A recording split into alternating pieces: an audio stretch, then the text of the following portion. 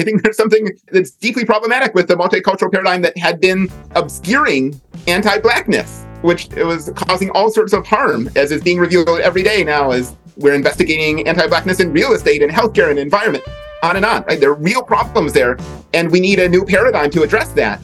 But we're in a moment of transition, so it's unsettled what that will look like. And because it's unsettled, this sort of toxic and abusive environment can grow up because there's no settled paradigm. And now, The Good Fight with Yascha Mounk.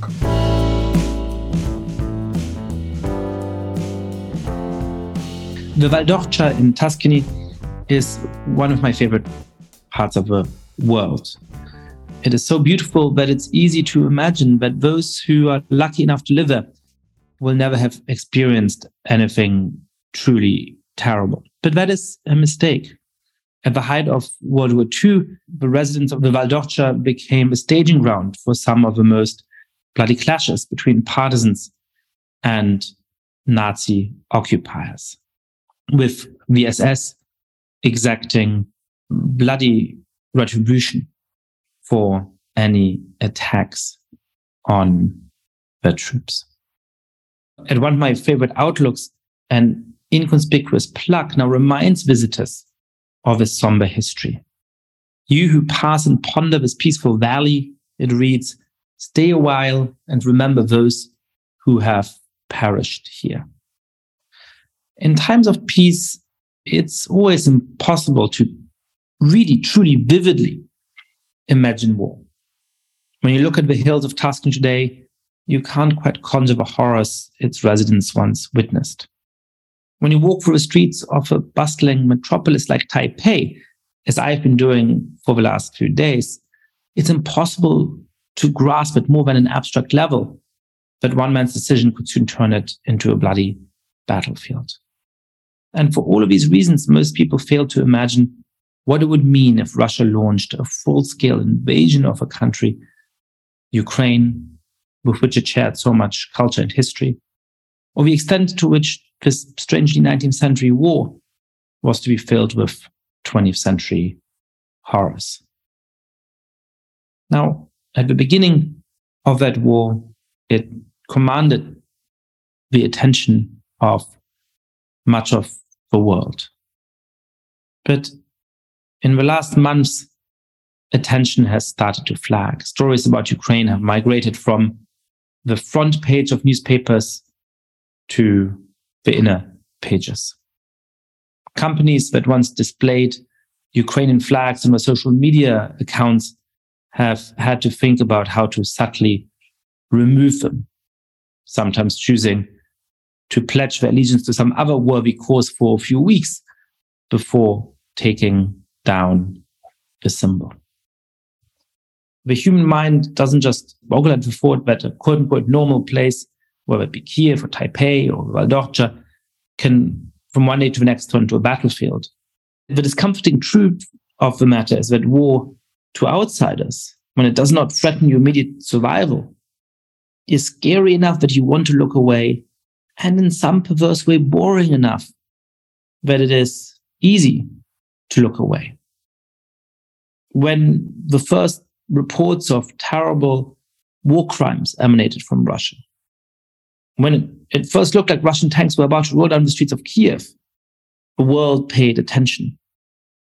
But the longer the war dragged on, the more the dead of the war piled up, the less one day's news seemed to differ from another's. Now, in a sense, it makes no difference to Ukrainian civilians and soldiers whether we tune into the horror we live every day. But what does make a difference is whether civilians have enough money to heat their homes, whether soldiers have sufficient weapons to expel a brutal invader from their country.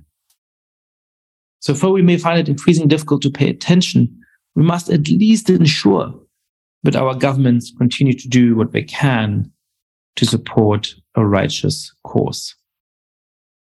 Hundreds of thousands of Ukrainian soldiers continue to risk their lives in defense of their freedoms. The success will determine whether 44 million of their compatriots will for the foreseeable future suffer under neocolonial domination.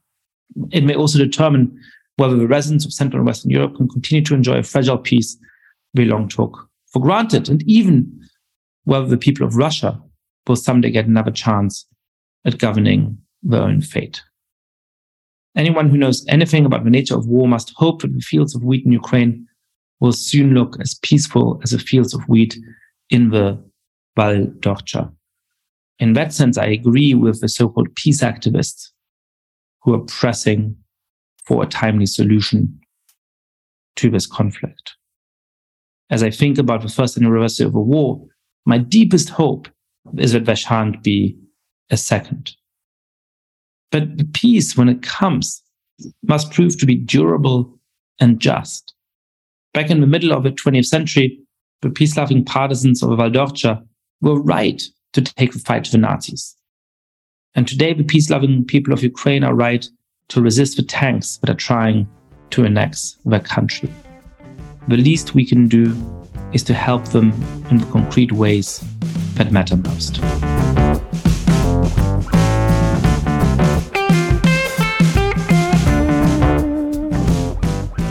My guest today is Vincent Lloyd. Vincent is a professor at Villanova University, where he's the director of Africana Studies.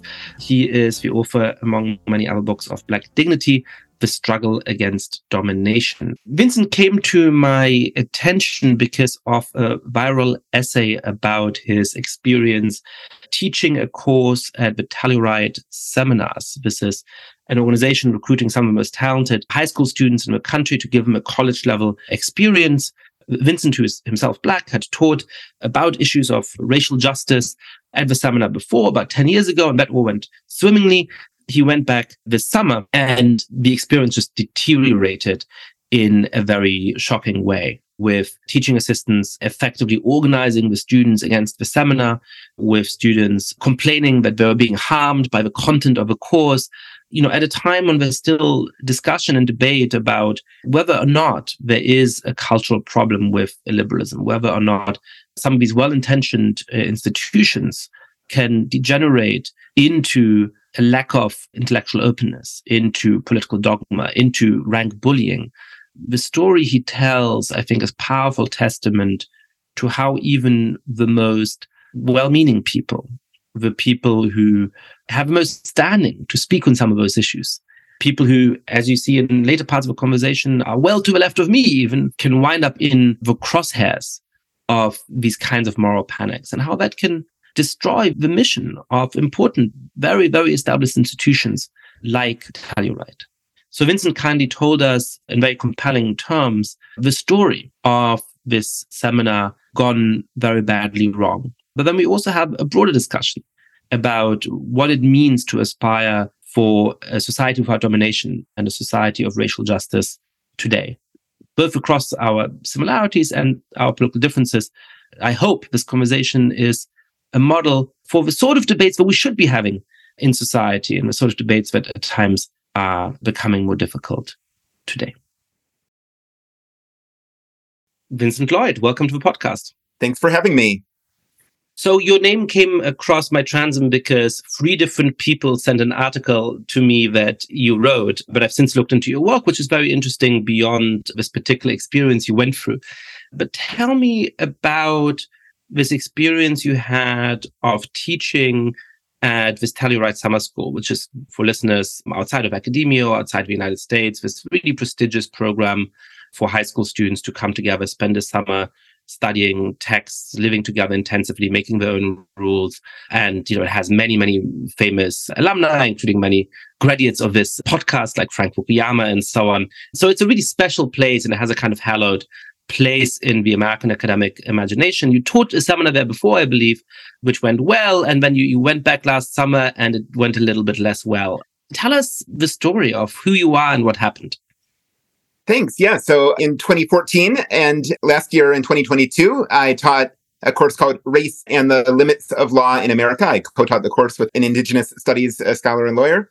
And we were interested in revisiting the topics last year that we'd talked about several years before, in light of Black Lives Matter, in light of resurgent Indigenous protest and transformations in the American political climate. It seemed like in 2014, our challenge was to take students who vaguely cared about social justice and deepen their understanding of the history of race in America, the various theoretical frameworks that they could take for thinking about immigration, indigeneity, anti-Blackness, and other forms of racism. 2014, just to take us back to that for a moment, so it felt like the students were sort of broadly on board and were perhaps ideologically sort of broadly aligned, but it was abstract to them. They weren't very fluent in those concepts. When you're saying you sort of had to introduce them to it, it felt like, oh, this is interesting, but we don't really know anything about it. What was the sort of vibe, as it were, in the classroom at the time? The students came from diverse ideological perspectives. Some self-identified as Republicans or conservative, some liberal, some were just figuring out what it meant to have a political identity, but they all in some way cared about justice and were, I think, primed to dig deeper. They were excited about an intellectual challenge of reading difficult texts carefully, wrestling with ideas, having complicated conversations that would evolve over time, which was what my experience in seminars was like too as an undergraduate, which excited me about teaching in this program, to be able to have the time and space to reach extraordinarily talented young people and dig deep with them into hugely important questions and transform their lives, or at least have the potential to transform their lives, as I think the Telluride program has done for many of its alumni. That sounded really promising. And some of the emails I've received in recent days have been dozens of Telluride alumni recounting how their summer seminar was a transformative experience for them. And so in 2014, you take these students who today we might think there might be a source of conflict, right? There's people who self-define as Republicans, people who think of themselves as very progressive, a bunch of people who say, I'm interested in politics, I'm interested in justice, I don't really know what I believe yet.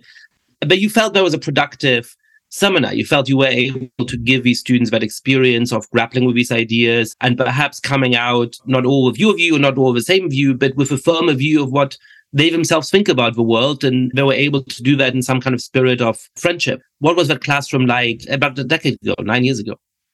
So these are 16-year-olds, right? So their views were not particularly deeply held, even when they expressed political identifications.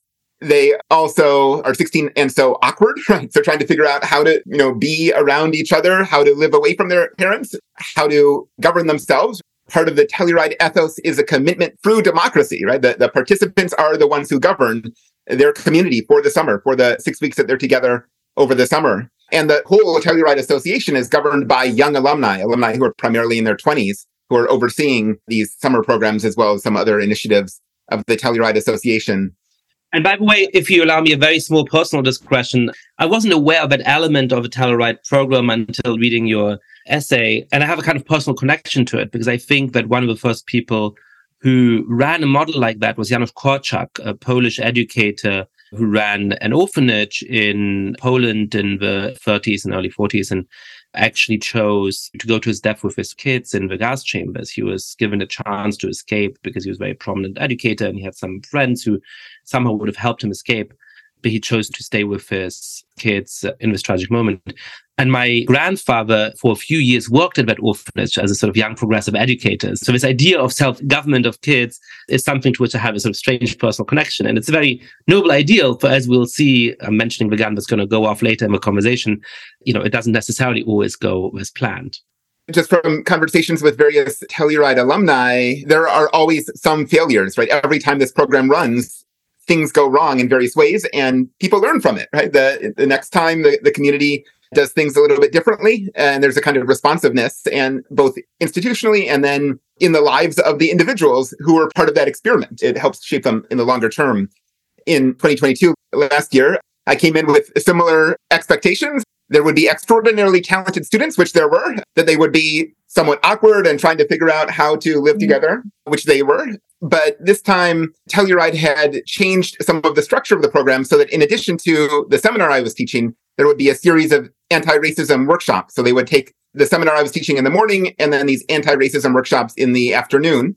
And these anti-racism workshops were much more in the spirit of communicating the politics that one ought to have, communicating statements that one ought to believe, basically to be a good person. And all of the content of those anti-racism workshops was content that I agreed with. It was what I wanted to push the students toward in the seminar, right? That we need to take anti-Black racism really seriously, right? That the afterlives of slavery persist into the present. that we need to take intersectional lenses to how we're understanding forms of racial violence and harm. All of these sorts of things strike me as right. And in my academic life, there are things that I try and develop and write about as well. But they were being communicated to the students in this format of the anti-racism workshop in the afternoon in a way that was basically dogmatic. These are things that one has to believe. These are the prerequisites to participation in this community, this democratic community.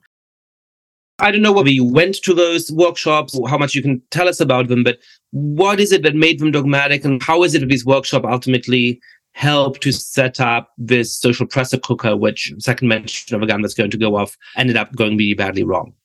Yes. So I was only in the house in the morning when I was teaching the seminar. The students reported things that were happening in the afternoon workshops, as did the teaching assistants who were leading the afternoon workshops and who were in charge of the high school students' life for the 21 hours a day that they were not in my seminar.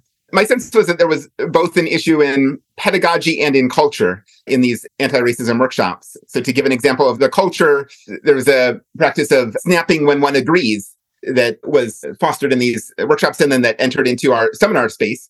But the effect of that was to limit students saying things that were controversial or even experimental. No one would snap after something that was controversial or experimental was said, and then someone else would say something that was very much in line with what the workshop leader was trying to advance, this piece of dogma that was trying to be advanced, and everyone would snap. And so it would discourage further experimentation, maybe not unlike Twitter likes and the sort of social media culture that we see around us now. So that's one example of the sort of culture. Another example that's somewhere between culture and substance, we heard that in these workshops, it was communicated to the students that one needs to respect and defer to those who've had personal experiences of discrimination and harm done to them and done to their families. Again, this seems like a reasonable thing. I try to think about this too, how we can give epistemic privilege, how we can listen to the wisdom of those who are marginalized and face harm in various ways. And yet, I think that should be a conversation starter rather than a conversation stopper, right? When someone says, from my experience of these harms, this is what I'm thinking now, right? That should open up a dialogue about what are these systems of harm? What are their histories? What are the cultures around them? How can we address them? Rather than shutting down conversation. And from what we understood in those anti-racism workshops, the culture that developed was that once someone shared a personal experience of racist incident or other form of harm that happened to them, that shut down conversation. That had to be the end of the dialogue. That's interesting. Yeah, I've been thinking a bunch about what's often called standpoint epistemology or standpoint theory. I finished a book chapter on this for my next book recently. And it seems to me that here the sort of key distinction is between the obvious intuition, which seems right, that how we experience the world depends in some crucial ways on who we are. We're more likely to experience forms of sexual harassment if you're a young woman, and you're more likely to encounter bad encounters with the police if you're a black man in the United States. And so that requires us to have some amount of empathy for our fellow citizens and to realize that when they're telling us something that makes us uncomfortable or telling us something that perhaps might seem wrong but isn't in line with our own experiences, we should take the time to actually listen to them and to have an open mind about what they're saying. Say, hey, perhaps they have a piece of information here that I don't have. And if I care about living in a just society and I care about the well-being of my fellow citizen, I should actually take the time to take that seriously. That seems perfectly straightforward and an important insight that in the history of philosophy has sometimes been ignored. On Twitter, what's become of this often is this idea that if we're from different groups, that means we can't have this conversation. I just cannot understand you and you can't really understand me. And so therefore we should defer to each other. In particular, sort of less oppressed people should defer to more oppressed people. And that, I go through this in his book chapter, and people like Liddell Draw, a young African-American philosopher, has written about this very, very well. Those assumptions really don't hold up in the philosophical sense, right? There's a whole set of assumptions you have to make about all members of a certain group having a certain set of experiences, about the inability to communicate the politically relevant pieces of an experience. You may never be able to experience exactly what it feels like, but you may well be able to communicate the things of that are politically relevant, right? And I think it's a really weak basis for political solidarity. I think there's something really sad about a society in which I don't say, hey, you've shared your experiences with me. I have empathy for the injustice you've suffered. I want to live in a society where people don't suffer those kind of injustices. That to me seems like a strong model of political solidarity. to say, hey, I can't really understand what you're telling me, but I recognize you're more oppressed, so I'll just defer to whatever you demand. That feels to me like a really weak and depressing form of political solidarity. So if it was a little soliloquy, but so it sounds like, the way that people talked about standpoint theory and standpoint epistemology in the seminar was sort of very much in the second category rather than the first. Is that fair to say? Yes, but if I could just add a little bit here, you're nicely naming these issues, but I think they're even more complicated, right? So just as human beings, we're never going to fully understand each other. And there is some gap that will always remain between what we can appreciate even when we listen really, really carefully and the experiences of others. That gap is both about our humanity and about the cultural formations that we've had. So appreciating that tragic sensibility that we're never going to fully communicate, fully understand, even as we're trying, which then requires some humility, right? We're going to try and fail, and then we have to adjust, and we'll try and fail. That seems really important to appreciate. It's not just about pieces of information that we might not be getting, but because we've overlooked them, but it might even be about our own habits and our own styles of reasoning that have been shaped by the people we've been around, the cultures that we've been formed in, that block us from encountering information or experiences unlike ours. This all seems, again, right to me, but also very tricky to navigate, right? And in the seminar, the second time in 2022, after this new culture of deferral to experiences of discrimination and other new cultures developed in the wake of Black Lives Matter and other political protests that have been doing hugely important work to shed light on instances of injustice. In this new environment, the students were resistant to ask critical questions about texts if those texts seem to be expressing the experiences of the author, right? If it's Angela Davis talking about her experience in prison, we couldn't ask critical questions about that. If it's Christina Sharp, this Black studies theorist, describing how the afterlives of slavery affect her family, we couldn't ask critical questions about that, at least when we tried to, or when we tried to encourage that in the seminar space. There was a block of students who said that they were being harmed by the open discussion.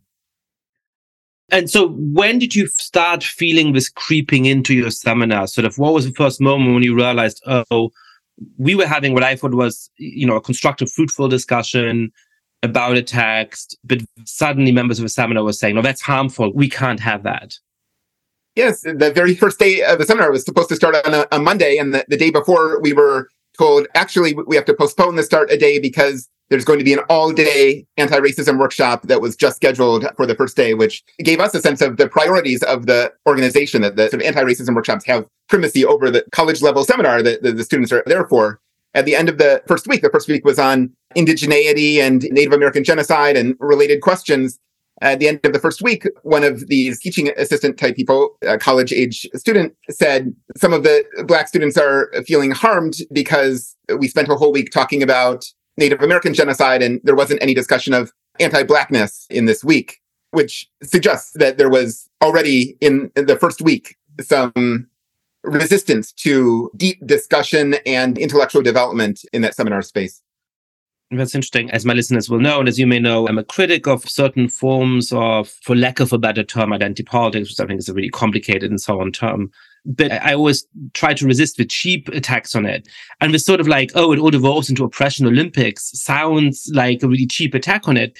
But here you're saying that's what it was, right? Like my group is more oppressed. We're being harmed because you're talking about the oppression of this other group, when, the seminar went on to, of course, talk about anti-Black racism. And as it happens, you, the instructor, are a Black man in the United States who's, the director of Africana Studies at Villanova. I mean, it nearly seems silly. I was frustrated. On the other hand, I can appreciate the students who came to a summer experience wanting to think about questions of justice and wanting to explore their own identity, are impatient, right? When you're 16, you're impatient. That makes sense, right? And I think part of the frustration on my part was that the organization, the Telluride Association, didn't seem like it had communicated to the students that what a college level seminar is something that unfolds over time, unfolds slowly, will be frustrating, will not give you everything you want on the first day or the first week. So that the messaging from the larger organization, or even the sense that there are norms to this thing called the college seminar, and they're there for a reason. They're there for a reason that you probably agree with, right? To deepen your intellectual life and to allow you to pursue justice with a sharper orientation and with better tools. I think that could have been communicated to the students much better. And speaking of, sort of, you say, the priority seemed to be on the anti-racism workshop rather than the academic seminar. You obviously are a university professor and so on. Who was teaching these anti-racism workshops? Because my understanding is it wasn't sort of people with, I sort of hate the hierarchy of academia and so on, but it wasn't people with the equivalent set of academic qualifications, as I understand. Telluride employs 2 college-age students to be basically both teaching assistants and camp counselors, so to speak, right? If it were a summer camp, so coordinating residential life. And most of these anti-racism workshops were led by these college-age teaching assistants. So you start noticing some of these issues in the seminar in the first week, sort of from the beginning, first class is cancelled, and then, they say, hey, how come, we're starting with this topic rather than that topic? How does that unfold? How do you try to get the students to give the seminar a chance and into the spirit of what it's like to have these discussions, which can further intellectual development and have been so meaningful to generations of alumni who've been writing to you and so on? Give us a little bit of a sense of how this unfolds over the following days. Sure. One of the things that we'd done in 2014 and did again in 2022 was to talk about snippets of educational theory. We read some Paulo Freire, Pedagogy of the Oppressed, together with the students to talk about different models of learning and why there is a form of empowerment that comes, particularly for those from marginalized backgrounds, that comes about in this problem-solving based seminar-style form of learning. We also read some Jacques Rancière on pedagogy, where he's thinking about the ways in which the knowing teacher is distorting the students' understanding of their own capacity to obtain knowledge and to organize together to get that knowledge. So we tried to give little snippets of theory to explain why the seminar mattered. And I tried to share experiences from my own college days where I was frustrated in seminars. And the first week, I was annoyed. I felt like I didn't know how to intervene. I felt like students who were coming in from these fancy high schools, fancy private boarding schools, knew how to talk in slick sort of ways and were saying all these things that I could barely keep track of.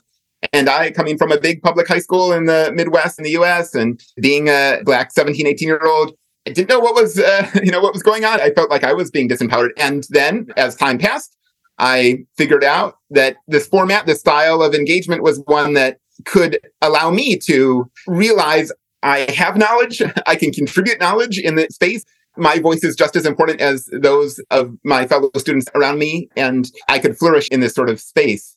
So I think the seminar now looks different from the seminar of 20 years ago when I was a student for good reasons, right? That there is something really awkward about putting 12 students around the table and saying, what do you think, right? There are inequalities that enter into that space. And so when I was teaching last summer in 2022, as we did in 2014, we did all sorts of little exercises to prime the pump, as it were, right? To have the students talk with the person next to them about their ideas and then share that with the whole group, or coming up with different projects that students in small groups could do, making a chart of some issue in the text that we were talking about and then sharing that, doing visual things, doing audio things, doing all sorts of different activities so that when we were in that just open seminar space, everyone felt like they had something to contribute and everyone could get the most out of that seminar. And you said something interesting about who spoke in the seminar in the first week and then who would speak in the seminar subsequently. So my understanding is in the first week you had, I've taught many seminars, and you have a sort of usual spread of, I found it very recognizable, a few people who will talk in any situation, a few people who are shy and who it's harder to get to talk, and then a few people in the middle who talk, often the best students who will talk when they have something to contribute. But that sort of changed as the seminar went on. So how did who spoke change, and how did the atmosphere of the seminar deteriorate despite your best efforts? You're describing in the first week, there was this ordinary distribution of students across races, across genders, in their contributions to the seminar. As the weeks went on, the white students were increasingly silent to the point where they were effectively totally silent unless we prompted them really directly to say something. And the Asian American students were mixed. A couple of them were still relatively active, and the Black students became much more vocal, which was good to see. The Black students had important things to contribute, had experiences that other students didn't have that were enriching the conversation.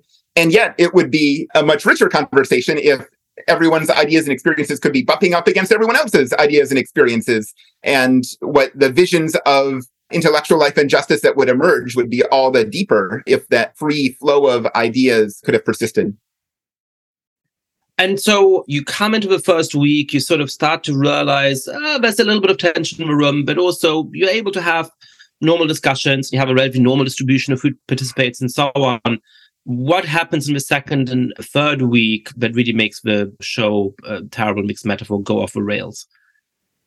Yeah, so more and more of these sorts of incidents where I or my co-instructor would say something and then students would report being harmed would happen. So one of the exercises we did was, one that's very common in college and law schools, having a mock court where you divide students into groups. Some are lawyers on one side of the case, some are lawyers on another side of the case. We were basically re-arguing Supreme Court cases, one around immigration and one around mass incarceration. And after doing this, the students reported that some of them were harmed by this exercise because they had to argue for a side that they didn't agree with, a side that they thought was unjust. I have to say, I'm not wholly unsympathetic to this, and I would not have asked the students to re-argue Dred Scott, a case that is deeply representative of white supremacy in the U.S. In these two cases we chose, which are recent cases that had arguments on both sides, one could make an argument from the hard left for opposing prison growth, as prison abolitionists do these days. We encourage the students, if they were prison abolitionists and assigned to argue on the side of the state of California, in this case, Brown v. Plata was saying they did not want to expand the prisons in light of human rights violations in the prisons. Incarcerated folks were saying we need to expand the prison capacity. If you're a prison abolitionist, you can argue on the side of the state of California, you need to shrink the system. So that would have been fine with us. But the students were perceiving this format of the mock court as one that's inherently harmful.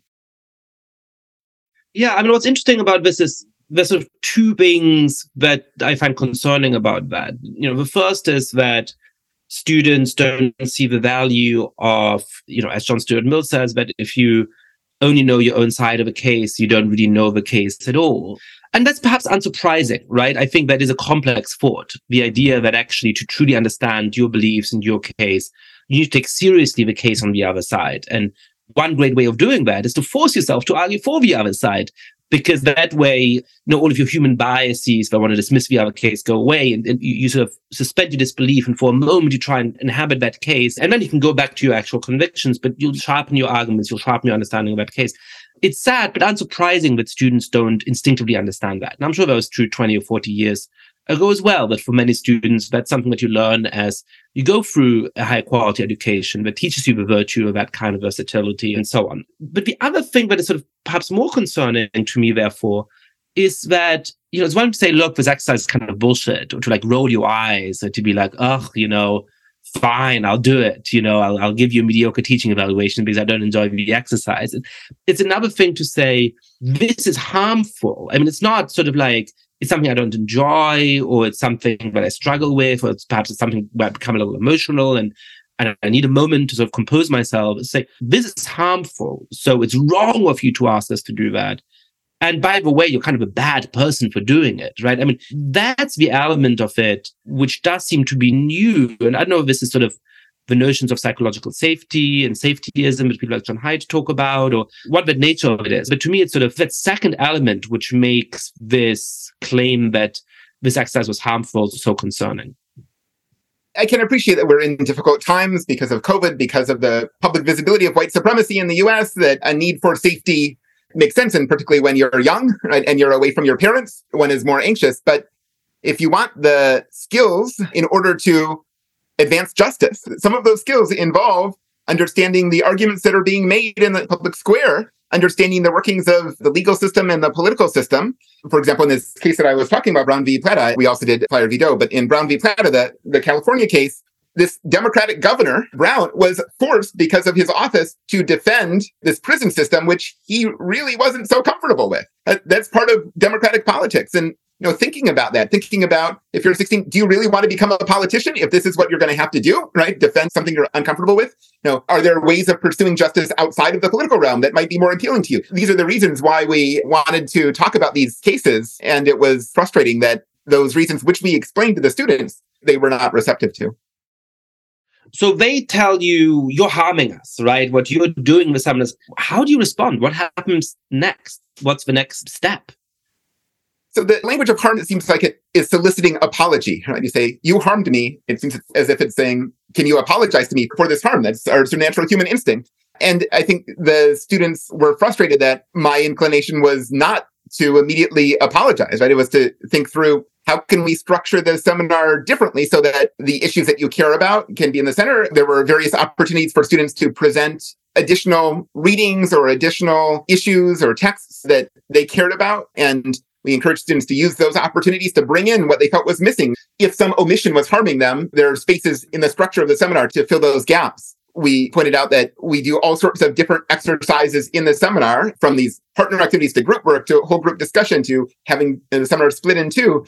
And if one of these sorts of activities they felt more uncomfortable in, then we can rejigger, right? We can do more of a different sort of activity. So we try to be responsive in that way, using the sort of structure of the seminar and pointing out to the students ways that they could strategically use that structure to get the things that they were looking for, to get their needs met. Did that work? No. Again, I don't know what was happening the other 21 hours a day when we were not in the seminar. We were told that there was tension in the community. Eventually, in the fourth week, 2 of the Asian American students were sent home. They were expelled from the community. We were not told a reason for that. I couldn't speculate about why that was. These were the 2 Asian American students who continued to actively participate in the seminar, continued to raise their voice in discussions, often with opinions that were not following the orthodoxy that had developed among the students. There could have been other things going on in the seminar. I'm sure those 2 students felt very uncomfortable and were awkward given the dynamics of the space. Who knows what might have transpired there. So there's 12 students to begin with, right? So how many Asian students had there been? There had been, I think, 3. There was one student who didn't get a visa. So there was a visa problem. And then there were these 2 who were expelled. And then I believe there was one Asian student who remained after those 2 were expelled in the visa problem. I see, interesting. And obviously the numbers here are small enough that I want to be very careful about drawing sort of broader conclusions from this or something like that. But it is interesting. I find, as I've argued in other spaces, the term people of color quite troubling, in part because it posits this sort of simplistic distinction between white people and all these different non-white groups. But, one of the assumptions that goes into it is that there's this sort of natural alliance culturally or in other ways between, for example, Asian Americans and African Americans. And I think the reality is often a good deal more complicated. But it's interesting that in this particular space, for whatever reasons that weren't disclosed to you, it's these 2 Asian American students who continued to speak up and who perhaps disagreed with prevailing opinion in the seminar, who ended up literally sort of being sent home. I mean, it's a saddening reflection on the ease with which this kind of intergroup communication is going to succeed if in a very elite space like Telluride, that's how it plays out. But you didn't get a sense of sort of, when these 2 Asian kids would speak up in class and they would express these different opinions, was there silence? And when somebody would speak against them, they'd be snapping. Did it feel like they were being, made to understand that they're doing inappropriate things in the eyes of their peers in the seminar? Or what did that feel like in the moment where you're present? To offer just one example, we had a guest speaker, a history professor from the University of Michigan, come in to the seminar one day in the 4th week, who was an expert on mass incarceration. He was a proponent of the claim that the primary lens with which we need to understand mass incarceration is economic, right? It's class first, race and other issues are important. This is a Black professor, a Black socialist professor at the University of Michigan, who was visiting. And this was a view that one of these Asian American students agreed with. The student was delighted to hear the visiting professor put forward this view. And it appeared as if he was gathering up all of his courage. He was physically shaking. And he said, I agree with this view that we need to be thinking carefully about the class at the start of our investigations of the prison system in the US. Seems right to me. And then the college-age teaching assistant turned to the Asian American student immediately after saying this and said, I strongly disagree with you. And there was silence. And the next day, the student was not in the group anymore. Okay, so you're asked to lecture. What did you do? I spoke for 15 or 20 minutes to set the stage for the reading that we were going to discuss. We were talking about Frank Wilderson's Afro-pessimism, this sort of a classic text of this anti-Blackness theory that circulates widely these days. And then we had I think, relatively fruitful discussion of different aspects of the text. At the end, I said, I would have said all the things I told you in my opening lecture during the discussion, but just prompted by the flow of the discussion, right? That's how I usually operate in a seminar. I don't want to direct the discussion by giving, my take on the text, my framing on the text. I want to provide information that's essential but responsive to student questions, student concerns, in the flow of the seminar. Let the student questions guide where the discussion is going. And then, I can intervene to push that in a more productive direction as I see it going, right? Moving sort of dialectically through the 3 hours of the seminar. But my reflection on, why I don't lecture was not taken well. This teaching assistant took my statement as an attack on her, made a speech about, as a Black woman, I was not respecting her and her experiences. And she was claiming the students were being harmed by witnessing this and that they had to leave without eating a meal together with us at our home. And she declared this on behalf of the students. Exactly. Yeah. And the students then sort of duly followed her sheepishly out of the house. So, it must have been a very awkward moment. Sorry to make you dwell on it. But so she makes a speech. What happens then? Yes. So, we tried to say, well, do you want some time to sort of catch your breath, or maybe I can think about it for a while and then we can have our meal? She said on their behalf, they needed some time to discuss. They met outside, sort of caucused, and my family was inside the house. They had maybe 15 or 20 minutes of discussion about whether they would eat with us or not eat with us.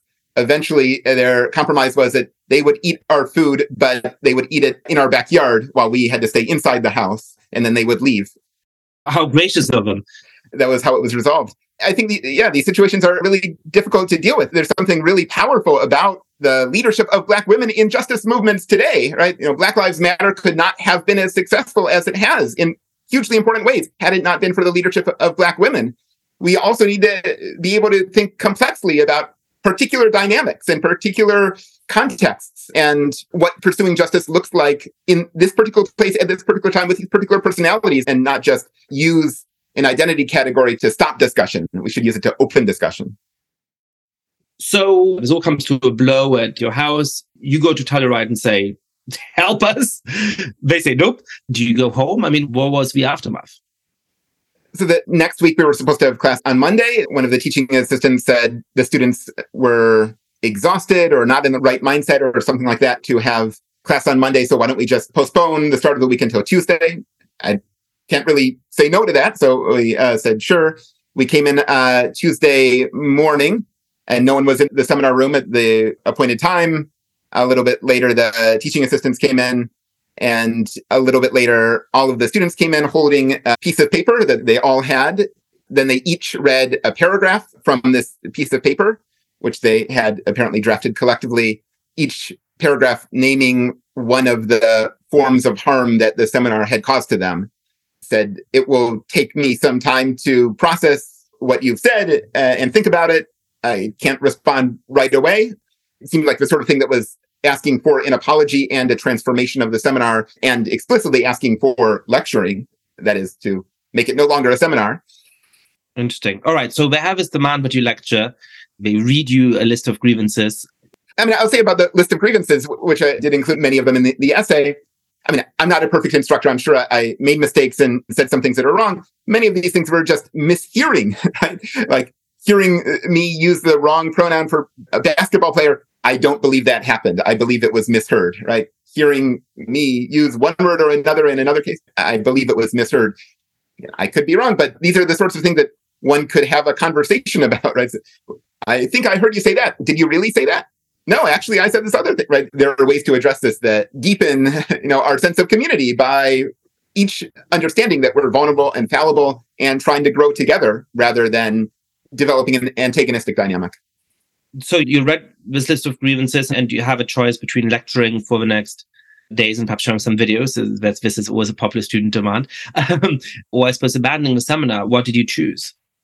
So we told the Telluride leadership, either you tell the students what a college seminar is, and then we can have a conversation with them and you about how to move forward, or we won't continue. And the leadership did not want to intervene. We offered to the students if they wanted to continue doing any of the written assignments, if they wanted us to offer feedback on anything, if they wanted to meet individually with us, if they wanted to Zoom or whatever, we were happy to do that. But we would not continue the seminar format unless the Telluride leadership intervened.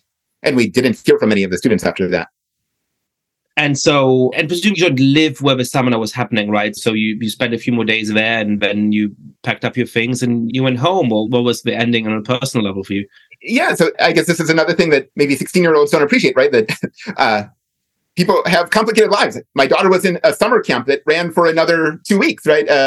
Through the 6 weeks of the program. We can't leave. It was a summer camp where they were putting on a musical, right? Her performance was coming up. Like, I had to stay in town in Ann Arbor there until the program ended because of her camp. My wife, who was at that point 8 months pregnant, flew back to Philadelphia, where we live. She gave birth the day before the seminar was supposed to end, when I was still in Ann Arbor at the summer camp. So there was new life that came out of the thing, but sort of unintentionally there. And so for 2 weeks, you were sort of stuck in Ann Arbor, living in a house sort of next door to these students or close to these students, and feeling like you're sort of slinking around campus. That doesn't sound very pleasant. It wasn't particularly pleasant, but I got some reading done, listened to some nice audiobooks, explored Ann Arbor, which is a lovely town. So let's sort of widen the lens a little bit. You know, you really talked us in an interesting way through the microdynamics of this. And I think it is really helpful to do that because there's, in some ways, understandably, a sort of shyness about acknowledging that there is a cultural problem in many American institutions now. And I think just actually going through blow by blow, what that kind of looks like and how somebody, you know, who's well-intentioned and actually politically sympathetic to certain aspects of this, like you, ends up being sort of in the crosshairs. But to draw out the lens a little bit, I mean, how do you think we got to this point? I mean, why is it that, you know, a storied institution like Telluride that has these democratic values that we both admire, and a set of students who, you know, care about causes that are noble, of fighting and overcoming racism in the United States and so on, you know, how does that go so wrong? Do you have a theory, or how would you describe the broader social, cultural forces that have shaped this particular experience of yours? Yeah, so I'd name a couple of broader factors. One, that we are at a moment of paradigm shift in how we think about race in America. Right? We were in a multicultural paradigm for a long time where Blackness was one among many different racial identities, all of which were celebrated, all of which had different forms of oppression that we could stand in solidarity with, but ultimately in the direction of all living happily together in a rainbow nation. Now, the demands of Black justice movements and other movements are saying, actually, there are deep, deep problems in U.S. culture, U.S. institutions, U.S. laws, and we don't need inclusion and integration. We need to imagine something new. We need to imagine Black justice outside of the existing institutions' paradigms. I think that's entirely right. I think there's something that's deeply problematic with the multicultural paradigm that had been obscuring anti-Blackness, which it was causing all sorts of harm, as is being revealed every day now as we're investigating anti-Blackness in real estate and healthcare and environment, on and on. Right? There are real problems there, and we need a new paradigm to address that. But we're in a moment of transition, so it's unsettled what that will look like. And because it's unsettled, this sort of toxic and abusive environment can grow up because there's no settled paradigm. So that's one thing. The other general cultural factor I would name is just this growth of diversity bureaucracies and managers, right? That the thought that when our institutions have been causing harm, the proper way to address that is to hire professionals, or in this case, college-age students, to basically to mediate conflict, right? To communicate the proper way to think about diversity in an institution. And, you know, I think while that's well-intentioned, it is distracting from the force of the justice claims being made by social movements. And it's also creating unintended effects of inhibiting the pursuit of justice in our institutions rather than advancing it. Both of those points are really interesting. Help me unpack the first point a little bit, which I know is based in your latest book and a lot of your academic work. I guess, what is the multiculturalist paradigm and what's troubling about it to you? The notion that our nation in the US is composed of many different peoples with many different cultures. We need to name and celebrate them. We also need to recognize the challenges that they face. And we have the resources within our current institutions, within our current political frameworks, to address whatever problems those groups are facing. And we're moving steadily toward a nation where many different sorts of people will live happily together. That sort of happy story, I think, has been rightly challenged by justice movements that say, actually, you know, we have a lot of evidence now over decades, over even longer, that that's actually not happening, right? That there are really deep injustices that are baked into our institutions, into our individual and collective habits. And a more radical kind of transformation is needed than just a policy fix here and there that will make everyone live happily together. So I guess I see three different elements here, and I'm trying to understand which of them you're challenging, right? The first is the idea that there's people from many different groups who live in the United States, and we should celebrate some of that cultural diversity, and our goal should be to build a nation where these groups can happily live together next to each other and so on. That's something to which I'm broadly sympathetic, though I'm ultimately a methodological individualist in philosophy, which is to say I don't think that we should think of our society as effectively composed of groups of their own rights and responsibilities. I think that we are individuals who are, of course, parts of those groups in meaningful ways, but the basic fundamental unit is the citizen rather than the group, and that's sort of, a set of debates in philosophy. But broadly speaking, I'm sympathetic to the recognition of these different cultural groups, and they're meaningful, and we should celebrate the way it enriches the country, and we should try and get along, right? So that's sort of one element. The second element is the optimistic narrative. The second element, which I think is distinct, even though it comes together often, but it's conceptually distinct, is to say, all right, and things have been becoming better because we've started to separate those different groups, and they're getting along better and better, and things are going to be great, right? That's sort of the second element to object to. And then perhaps the third element, which seems implicit in what you said, is the running together of different forms of injustice. The thought that the prejudices faced by African-American descendants of slaves who grew up in deeply disadvantaged neighborhoods is sort of equivalent to the disadvantage that an Indian-American immigrant who comes from a Brahmin family and, grows up in a fancy neighborhood might face. Now, it seems to me that on the second, we can debate. I tend to be a little bit more optimistic than some, but I also see the reasons for pessimism, right? The third, to me, seems obviously sort of true. I think Michael Lind was one of the first people who said that in the 1990s in a very different register of saying that we tend to think of American history as white versus non-white, but in some important ways, it's black and non-black.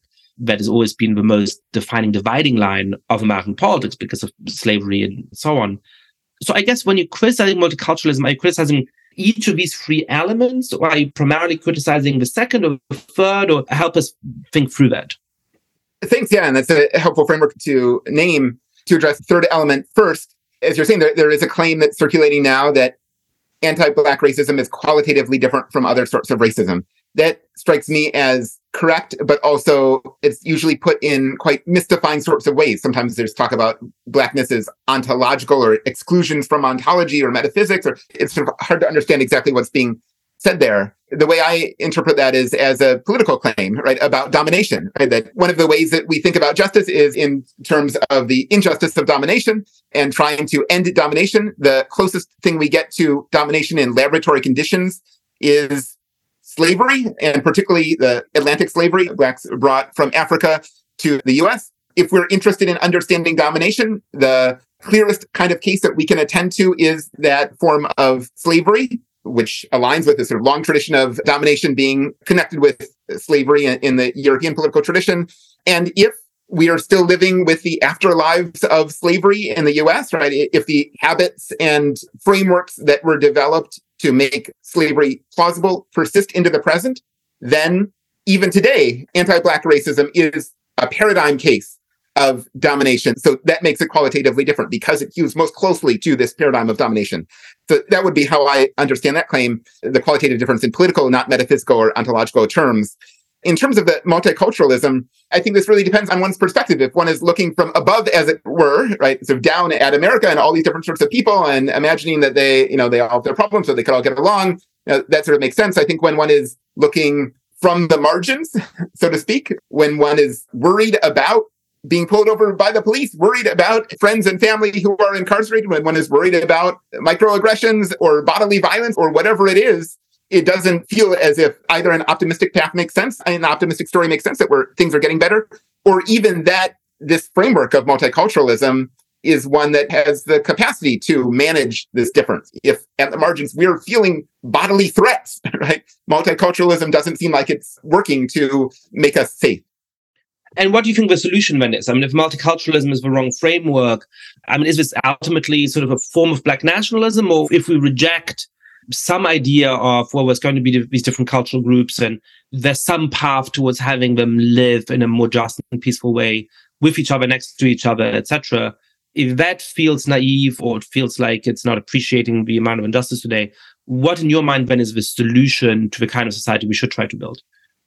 Right. That's why we're at such an unsettled and unsettling moment, because we now have the language to name the problem. The voices from the margins are being lifted up into public discourse and naming the problems with multiculturalism. We don't yet have a new paradigm that we're moving toward. And I think justice movements have the best insights into justice, right? Those who have experienced domination acquire expertise in domination.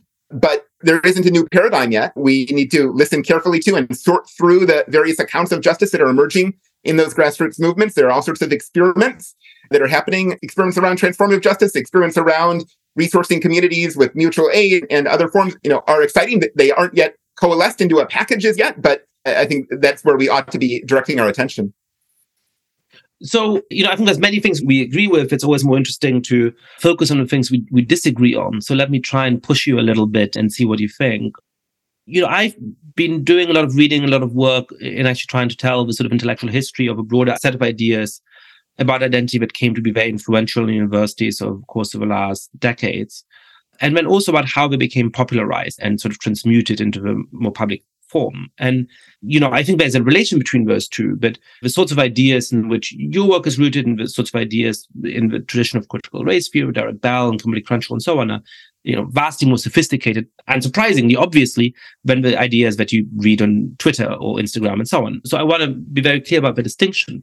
But I wonder whether there isn't some relation between those fundamental assumptions and some of the ways in which that ideology is then applied. And of course, that's something that critics of political traditions always say, right? I think that some things that people criticize in liberalism is, ways in which the real world always gets screwed up, not anything inherent to liberalism, but critics of liberalism are going to say, this is because of liberalism, we're going to disagree about that. So we might have a similar kind of disagreement about that more radical political tradition. But it seems to me that if you imbibe the kind of radical pessimism about the nature and the perfectibility of America that something like Derek Bell wrote for, very cogently and argued for very cogently. If you think that America is basically still as racist today as it was 50 years ago, and any kind of improvement that we see as sort of chimera, which just masks the underlying interest of whites, broadly speaking. I'm sure I'm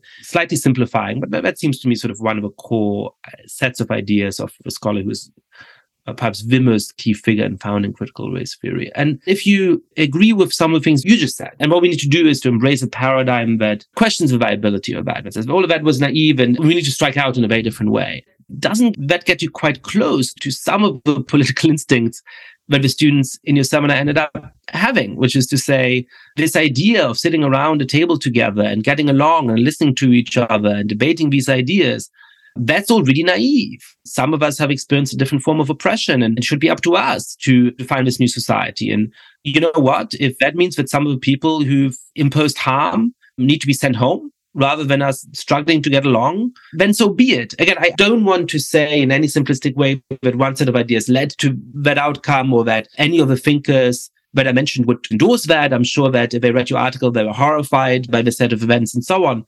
But it does seem to me that if you embrace that deep pessimism about the nature of the society and the possibility for some form of future cooperation or reconciliation or whatever you want to call it, it does seem to give license, or it does seem to justify those forms of political struggle at the Telluride Summer Seminar. Yeah, thanks for that really important question. So I don't think the position that I'm describing, I don't think of it as pessimistic. I actually think of it as optimistic. I believe in a world without domination. Right? I think we should be imagining a world without domination. I also don't think there's a clear path for how to get from here to that world without domination. I think we need to experiment. We need to try out different things. I think we need to read literature. We need to draw, do art, do all sorts of things that help us foster our imagination so that we can be motivated to combat domination in our present world and move toward that world without domination. In terms of dynamics in the seminar, it seems like there are two different things that we need to hold at the same time, which are really tough to hold at the same time. One is urgency. right? That there are harms happening. There are people being hurt. There's a precariousness of violence that's experienced by Black folks and others in the US and beyond that requires an urgent response. On the other hand, we also need to acquire the skills and ways of discerning that can allow us to rightly respond. And that requires time, that requires wrestling with each other, wrestling with ideas, turning to history, turning to other cultures. And I think the social media age has made it so we only get the urgency side. We don't get this formation and discernment side. And the seminar promises to bring the two together, right? We can read about topics that call for urgency, but we can do it in a way that's allowing for development over time and growing our capacities to discern where domination is happening and what the right responses would look like. I've kept you for far too long, but let me ask you a last question. If we want to make some progress towards that society without domination, but we don't quite know what that looks like, what can we do? If people are moved by that vision, what should they do tomorrow? Yeah, I think there are all sorts of organizations in our neighborhoods that are doing this. Local bookstores that are having reading groups about reading speculative fiction novels that are imagining new worlds. There are organizing projects that are thinking about how can we in this neighborhood live without policing and without calling the state when there are forms of harm. There are all sorts of experiments happening. Many of them, they get things wrong, many of them which are uncomfortable and frustrating, but having the willingness to engage in experiments that may fail, right, may not feel the most comfortable. That seems like a capacity we really need to encourage these days. Vincent Lloyd, thank you so much for coming on the podcast. Thanks for having me. It's been a great conversation.